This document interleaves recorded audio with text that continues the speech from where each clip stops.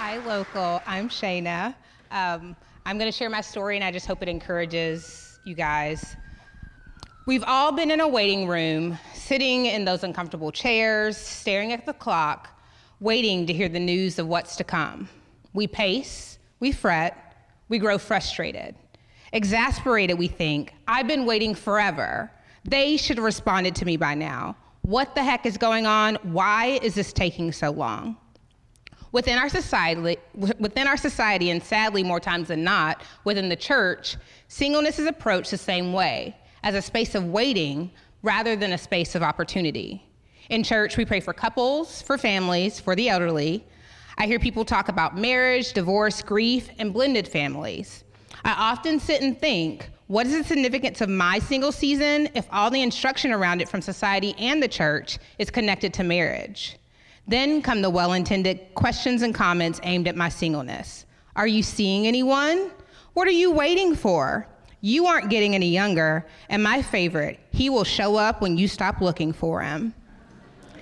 At times, I find myself praying a prayer that sounds like this. God, please bring me my husband. I'm so ready to be married. What are you waiting for? There is a bitterness that creeps into my single season when I'm constantly focused on marriage. Within me grows a sense of, if I'm not married yet, I must be missing out. This causes me to trudge through my single season, waiting for marriage like it's the next level of a video game. For years, I viewed my single season as a punishment from God, that he was punishing me for not being good enough, for making mistakes, and even at times because I was downright unlovable. If I'm honest, I still struggle with these traps today. However, over time, I've come to learn that these thoughts and feelings are not of God. The enemy wants me to stop praying. He whispers, God isn't listening to you anyway. To stop showing up for worship. He tells me, girl, why are you torturing yourself looking at those married couples Sunday after Sunday? The devil can easily have me seeing my single season as a burden versus a blessing. Choosing who God wants me to be in my single season starts with identifying the enemy's traps so I can avoid them.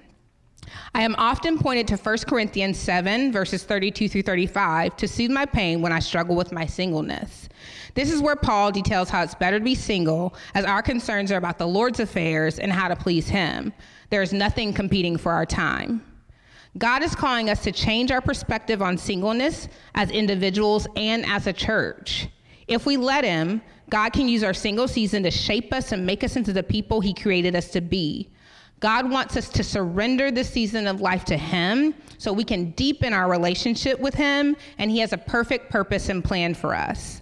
I believe the church can be a catalyst to teach singles how to live out their single season for Christ.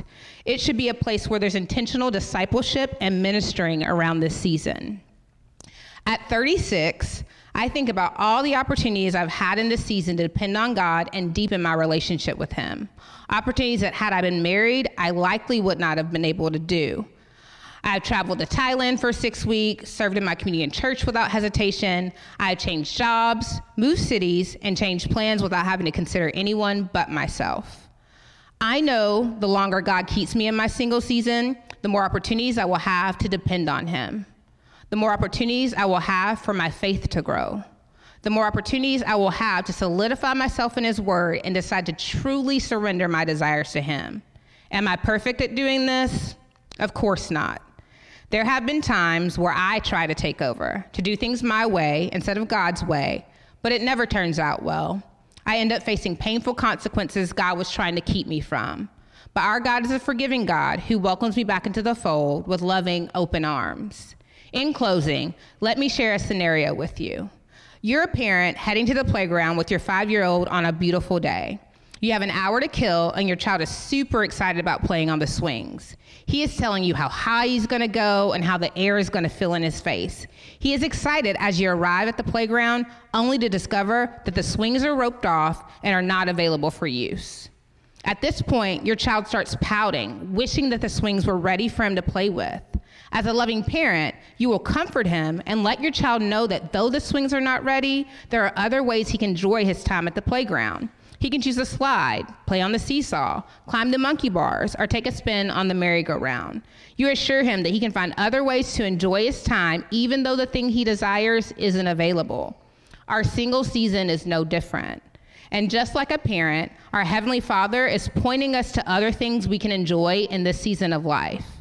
God is calling us to see the benefits of this season with no conflicts, with freedom, and uninterrupted time with him. And maybe, just maybe, while we're out there enjoying the other items on our single playground, time is passing, and one day we look up and our swing is ready for us. However, if the swing is never ready, we will have discovered so many other things and other ways to find joy in this season of life.